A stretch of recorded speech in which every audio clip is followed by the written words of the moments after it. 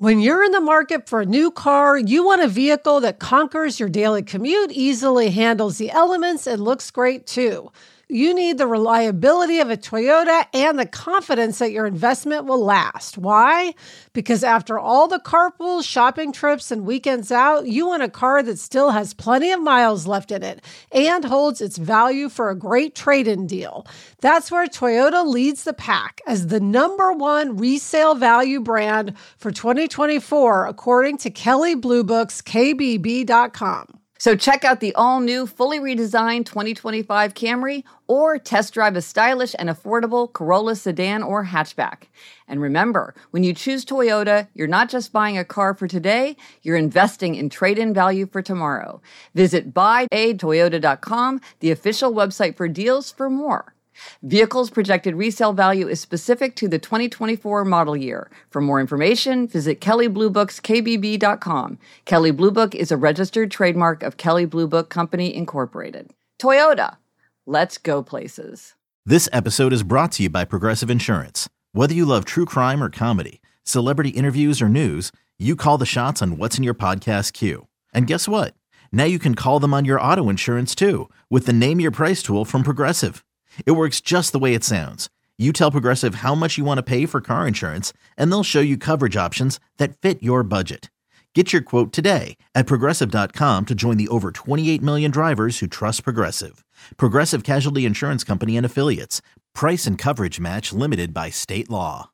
Hello and welcome to Happier, a podcast where we discuss cutting-edge science, the wisdom of the ages, lessons from pop culture, and our own experiences about how to be happier. This week, we'll talk about why you might try to make each day of the week distinctive and explore the reasons why people who don't like making New Year's resolutions nevertheless really enjoy their 18 for 2018 lists.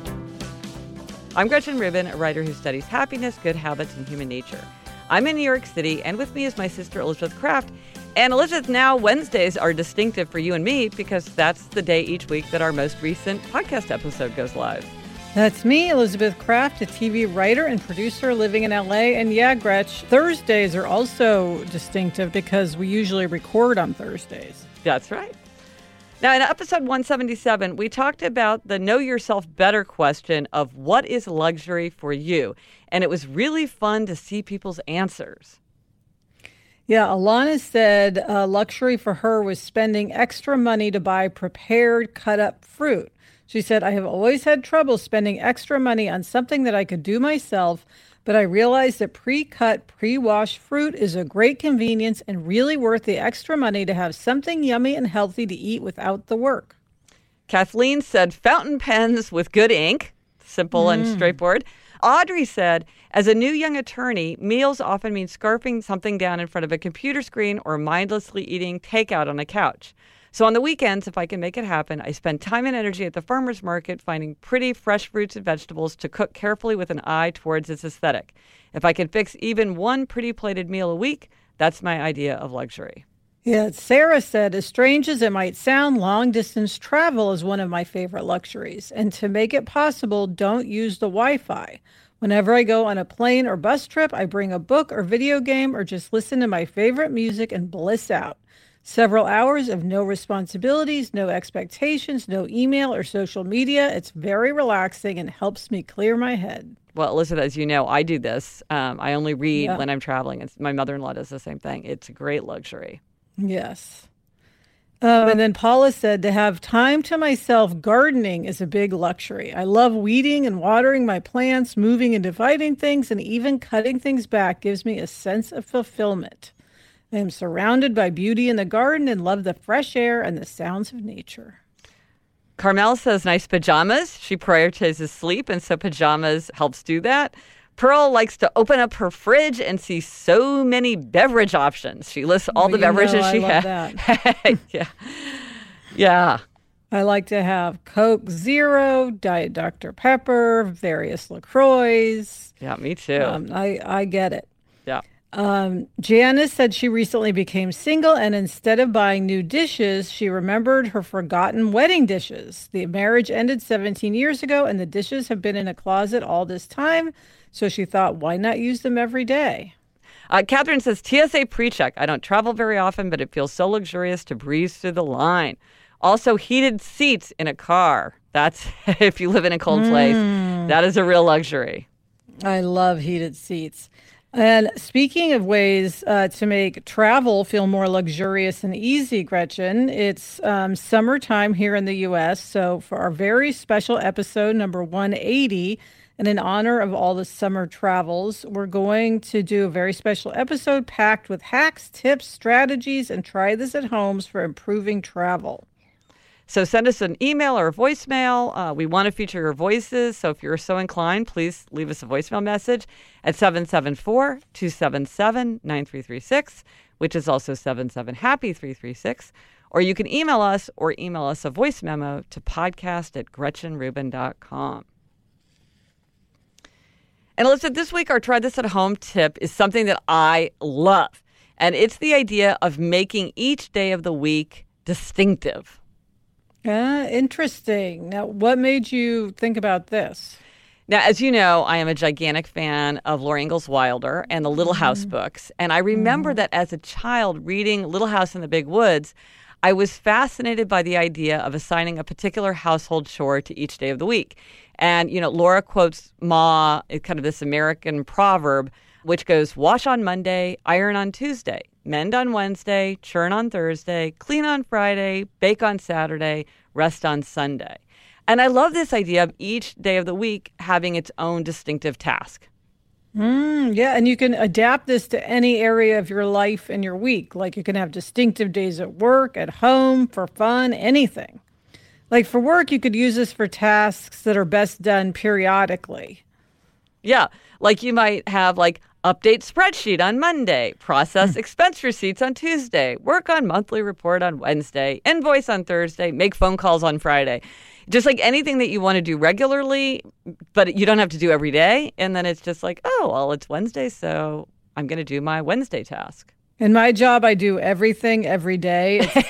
It's all happening at once. It's like the space-time continuum collapsed. Yes. But I like this in theory. Well, or if you didn't want to use it at work, you can use it to make your life more fun and give each day something kind of distinctive and special that kind of elevates that day. And Eleanor, I remember years ago, Eleanor was complaining to me like, and they're not allowed to watch TV during the week. And she was complaining to me like, oh, you know, I don't like Wednesday and like nothing good happens. And it was her most onerous day at school, like all her least favorite classes and everything. So I said, well, let's do something to make Wednesday fun. And so we called it Parks and Rec Wednesday. This was when she was in her parks and recreation obsession, which we still remain obsessed with it, but even more intensely. So on Wednesday, she could watch 2 episodes of Parks and Rec, you know, before bed. And so and we still talk about it to this day. Like, oh, look, it's Parks and Rec Wednesday. But now she can watch any TV show she wants, but it's like, oh, right. It's a little something to make Wednesday fun.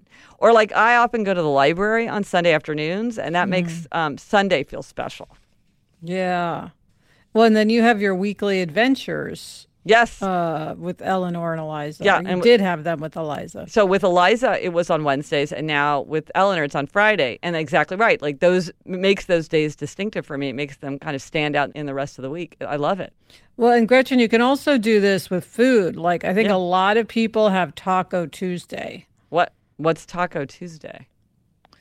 A Taco Tuesday. You've never heard of Taco Tuesday? I have never. When you eat tacos on Tuesday? Yeah, I get it. From the name of it is communicating to me what it is. No, what is it? What's Taco Tuesday? Wait. Let me see on Wikipedia. Okay. I can't believe you it's on Wikipedia? Taco Hooters. Yes, this is the thing. It says Taco Tuesday is a custom in many U.S. cities of going out to eat tacos on Tuesday nights. Restaurants will often offer special prices. For example, $1 fish tacos every Tuesday night.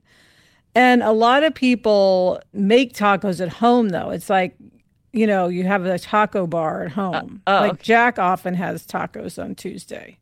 So it's a thing. Well, I guess it says it's like in many U.S. cities. So I guess, I don't know, maybe other people in New York know about this or Kansas City know about this. I did not know about it.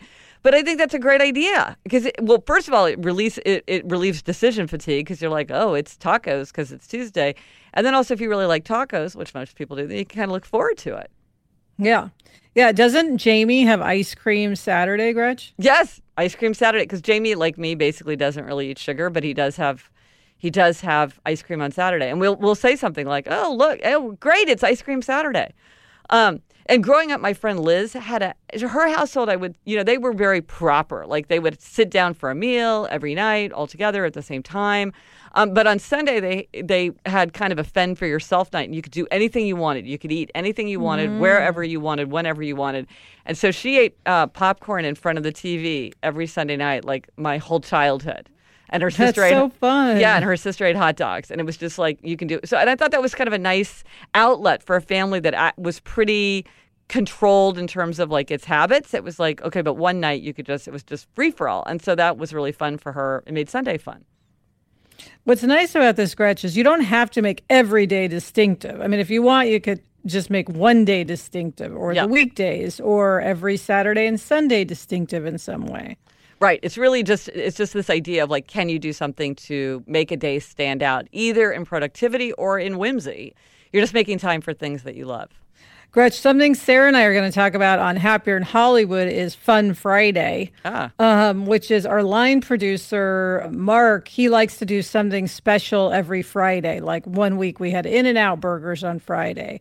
One Friday, he barbecued himself. He got out a grill on the lot and was grilled hamburgers and hot dogs. Now, I don't even know what a line producer is, but I guess you will explain that on Happier in Hollywood. So I will wait for you to explain to me that little bit of Hollywood. Yes. Well, one of the things that I'm constantly trying to do with my happiness project endeavors is to try to make time feel more rich and more memorable. And also making time for the things that are important to me, whether it's like work that really needs to get done or fun that I want to make sure I have time for.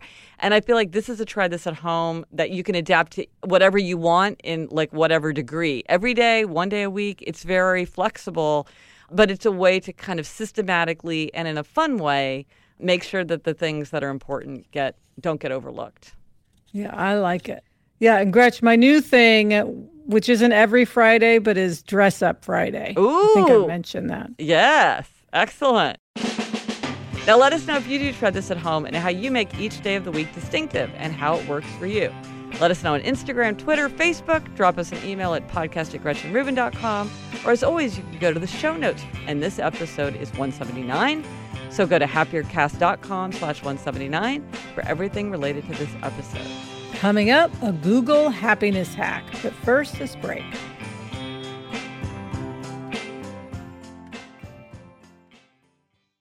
LinkedIn isn't just a job board. LinkedIn helps you hire professionals you can't find anywhere else, even those who aren't actively searching for a new job, but might be open to the perfect role. In a given month, over 70% of LinkedIn users don't visit other leading job sites. So if you're not looking on LinkedIn, you're looking in the wrong place. On LinkedIn, 86% of small businesses get a qualified candidate within 24 hours. Hire professionals like a professional on LinkedIn. I now work with a team, and I am here to say that finding the right candidate and hiring the right candidate is one of the very biggest and most important challenges to anyone who has a small business. LinkedIn knows that small businesses are wearing so many hats and might not have the time or resources to hire. LinkedIn is constantly finding ways to make the process easier. Post your job for free at linkedin.com/Gretchen. That's linkedin.com/Gretchen to post your job for free. Terms and conditions apply. There are some stories about our father's life that I truly never get tired of hearing. From hilarious to heartfelt, tear-jerking to plot-twisting, his retelling of the events always brings me joy.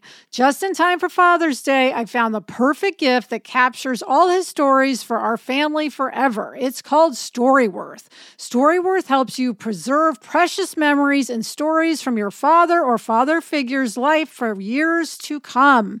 And Gretch, you get a book of all these stories. And I love just keeping a book on the coffee table, and anyone from any generation can see a story from Dad, like what was his favorite toy or what was his first job. Each week, Storyworth emails your loved one a thought-provoking question that you get to help pick. Give all the fathers in your life a unique, heartfelt gift you'll all cherish for years. Storyworth. Right now, save $10 on your first purchase when you go to storyworth.com/happier. That's storyworth.com/happier to save $10 on your first purchase. Okay, Gretch, it's time for our happiness hack. And this week, it's if you're having trouble with something, do a quick Google search. Yes. Now, I'm very, very excited about this because a while back, I gave myself a demerit because Eleanor had been complaining that her new contact lenses hurt her eyes. And I sort of dismissed this and waved it away. But then when I finally took her back because she was never wearing her contact lenses, the doctor said, yes, there are better contact lenses that will not hurt. And then she put those in and she's like, yes, these ones don't hurt. But then when we got home, okay, chapter 2, Eleanor was having a lot of trouble putting them in. She did manage to put them in the doctor's office, and so she knew that they were comfortable. But when we got home, she was having a lot of trouble putting them in. Now, I started to do something, which is a mistake that I've made over and over and over again, and I finally caught myself. And the mistake I was making was I was trying to help her put in her contact lenses. She was getting more and more frustrated. We would try day after day. You know, she'd give up. We'd try another day. I would show her how I do it and repeat what the doctor had said. And Eleanor kept saying, it doesn't work. What is the lesson? The lesson is there are many ways to do things right. If something doesn't work for you, don't keep insisting that you have to change or do better or there's something wrong with you. Find out, is there another way to achieve this aim? And so finally, I was sitting there in her bathroom and I'm like, oh my gosh, I know this is true. Why don't I go do a quick Google search in YouTube and see if there are other ways to put in contact lenses, other techniques? Okay. So, of course, there's like a million things called a better way to put in contact lenses. So I looked up one, and this was one from Dr. S. I will post a link to it in the show notes.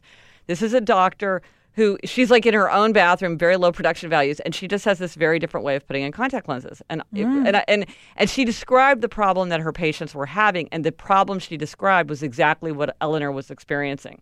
So I knew she was like really speaking to the problem Eleanor was having. So I had Eleanor come to my office. I played her the video. She was like instantly got it. We went right down to her bathroom and she tried it and she got both contacts in the first try. Oh, that's great. And she said it for anybody who uses this, she says it doesn't seem like it's easier, but the fact is you will get them in on the first or second try. It is easier. But the larger, so first of all, if you or somebody you know has trouble putting in contact lenses, I will put a link to this because it worked so well for Eleanor after so much frustration, and now she's happily wearing her contact lenses. But the larger point is, if something's hard for you, don't keep saying it's me, or if something's hard for someone else, keep saying like, well, you should be able to do it the way I do it. I put in my contacts away. I do it every day for decades. Eliza uses the same method. It works for her. That doesn't mean that it's the only right way. Do the research. Right, there might be another way, you know? Google it. Yeah. Usually there's, not only a description, but as you said, a video of someone doing something. Yeah. And as Eleanor pointed out, like anything that you're having trouble with, you might feel like you're the only one. You're like, why am I the only loser who can't put in contact lenses? But if you're having trouble or if you can't figure something out, there's surely many, many people, tons of people. And this is what the internet is great for. So I'm so happy to have solved the contact lens problem, which really has been going on for years. And then also the reminder, look for an answer, find another way if one way isn't working. Yes. Yeah, and Gretch, I've always hated contact lenses too. So maybe I should watch this video and rethink. Yes. Maybe I should get contacts. Yes. Give it a shot. And now it's time for this week's happiness stumbling block. And Elizabeth, this is a big happiness stumbling block for me. Yes, Gretchen, it's too many words. Yes. I get so riled up, both I think as a writer and as a listener, when people just use too many words, when there's just words, and people taking a super long time to get to the point, or it's just really hard to understand what the point is because you have to dig through so much language. And the fact is, this just isn't that big a deal. I mean, okay, it's minor inconvenience, but I get so riled up. I get very disproportionately agitated when I face too many words. Yeah, and I do something when I'm faced with too many words, which is not an attractive quality, which is I interrupt. Like if I feel like someone's, now, of course, not in a presentation. If I'm in a group of 500 people and someone's making a wordy presentation, I don't stand up and interrupt. But if I'm in a meeting at work and I feel like someone's over-explaining, I totally interrupt. It is so rude. Often I will find once I've interrupted and they go on that they were getting to a point, a different point that is relevant. And so I actually ended up making the whole thing take longer by interrupting. So I feel your pain. It's hard because everyone, it's like you want to be efficient. You want to move through your day and just blah, blah, blah. Now, I don't know. People think we use too many words, Gretchen. No, I know it's very dangerous to raise this because I feel like the possibility that we are indulging in this ourselves is really high. But I mean, it's on the one hand, it's like stay calm. I remember one time I was at Jamie and I were in a meeting together, and he like literally texted me like stay calm because he knew that I was just getting so riled up. But it's also good to remember. This is something that can be an issue, and we should all, just like you and I are thinking, we don't want to use too many words in our recording. We don't want to write wordy emails. Like you want to take a second and see, can I say this more succinctly? Can I save the time of 5 people by cutting down my verbiage so that it's clear what I mean? Can I think about what I need to say so I can say it crisply? I think sometimes we use too many words when we're not sure exactly that we've communicated the point that we wanted to communicate. So people just sort of paraphrase and paraphrase and paraphrase, kind of hoping that they'll hit the center of the target because they feel like they're not exactly communicating. And so it just takes a lot of time and repetition because there's not that crisp message. Yeah, I think that happens a lot. I try to just remind myself to cut people slack. Yes. Like they may be nervous about what they're saying. And I know for me, when I get nervous, I don't speak as well. Yes. I'm not as clear. You know, I can sometimes get nervous even in a small meeting if I feel like I'm on stage, you know? Yes. So it's just like try to, do unto others, I guess, as you'd have done to you. Right. No, I think when you're nervous, it is hard to get the words out or it's hard to think fast. And so it's hard for your words to catch up. I remember being surprised that we were going to like curriculum night at my daughter's school. And one of the teachers who I knew well said, some teachers really get nervous before having to make the presentation to the parents. And I was really surprised because I'm like, but they just stand up and talk in front of people all day. I would think that would not bother them at all. And she said, no, it's very different in doing it in your classroom and doing a presentation like this. So I think you're right. You might not think that someone would feel nervous, but they might be nervous and that might be contributing to it. Absolutely. One thing I try to actively do when I'm like losing my mind over, what I feel like is unnecessary talk, usually this for me is in meetings. Yeah.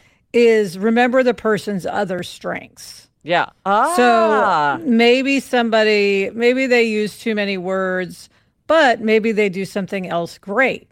Yeah. So, it's just like, remember this person is a valuable person. They're, helping you work well together. Or if it's a friend, maybe you have a friend who tells long stories or uses too many words, but hey, this is a really good friend who's there for you when you need it. So just remember what is positive, because this is really just more of a minor annoyance. There's nothing like moral about this. There's no like integrity issue.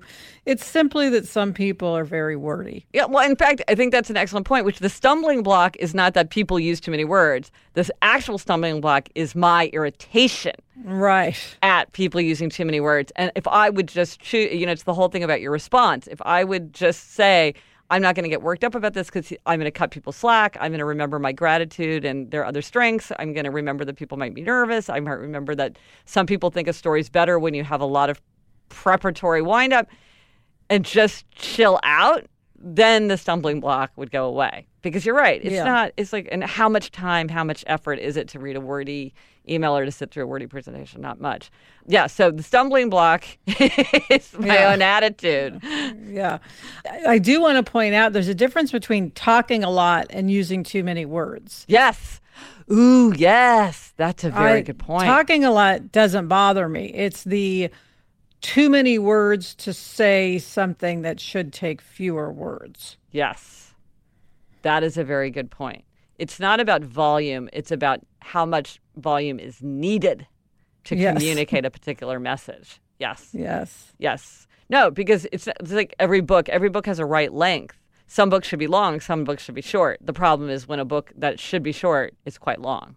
That's too many words. Yes. I always reading Danielle Steele. I love Danielle Steele.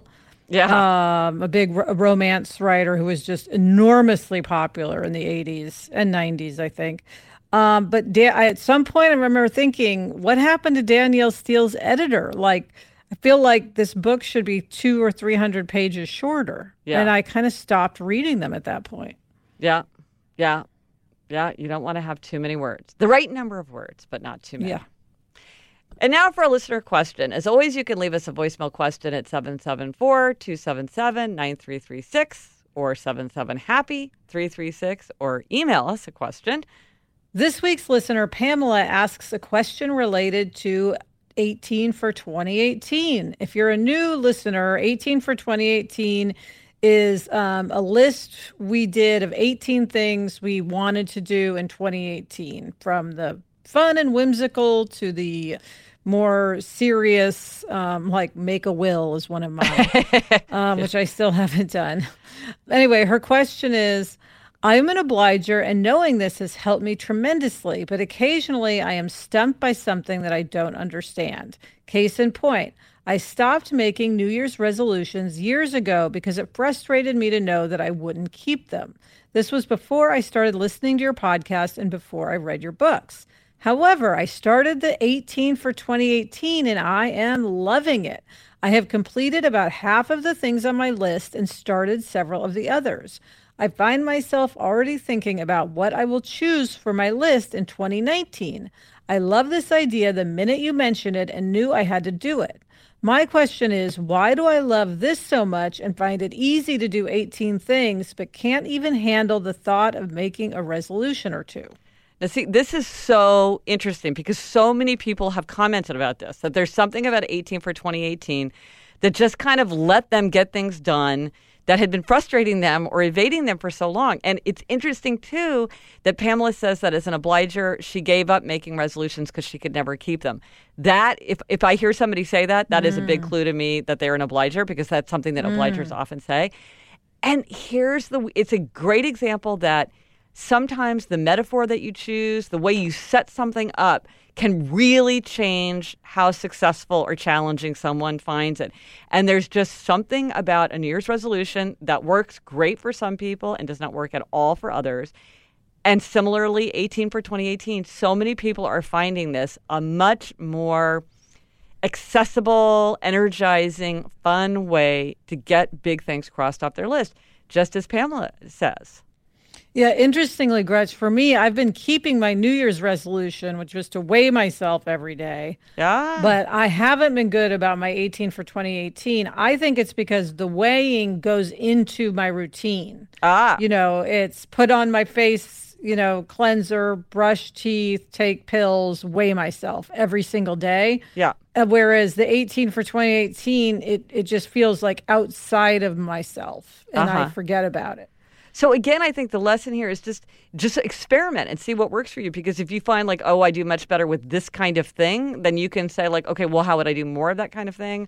And how, if something doesn't work, then let me move on. I mean, I think one thing about 2018 for 2018 that for some people contributes to why it works is people are putting more fun things on, and that's good. It's important to make time for fun, and I think people really have put that into 18 for 2018 much more than they do for New Year's resolution. Yes. And also because it's a long list. Like, you actually doubled your list. You have 36. I know. I'm crazy. But even 18, it's a long list. So if you don't do all of them, you've still done some of them. And so I think people are like, well, I've done half. That's really good. That's more than straight up succeeding or failing with the New Year's resolution. So there's sort of more flexibility in terms of like, do you feel like you're making progress? And for a lot of people, it's really good to feel like, oh, wow, I'm starting to cross things off the list. So a longer list is actually better than a shorter list. So if anyone wants to listen to more of our discussion about 18 for 2018, we introduce the idea in episode 147, and then we do deep dives in episodes 152 and 170. So thanks, Pamela, for that question. It's something a lot of people have mentioned, and so it's interesting to hear your experience with it. Coming up, Gretchen's got a Design Your Summer related demerit. But first, this break.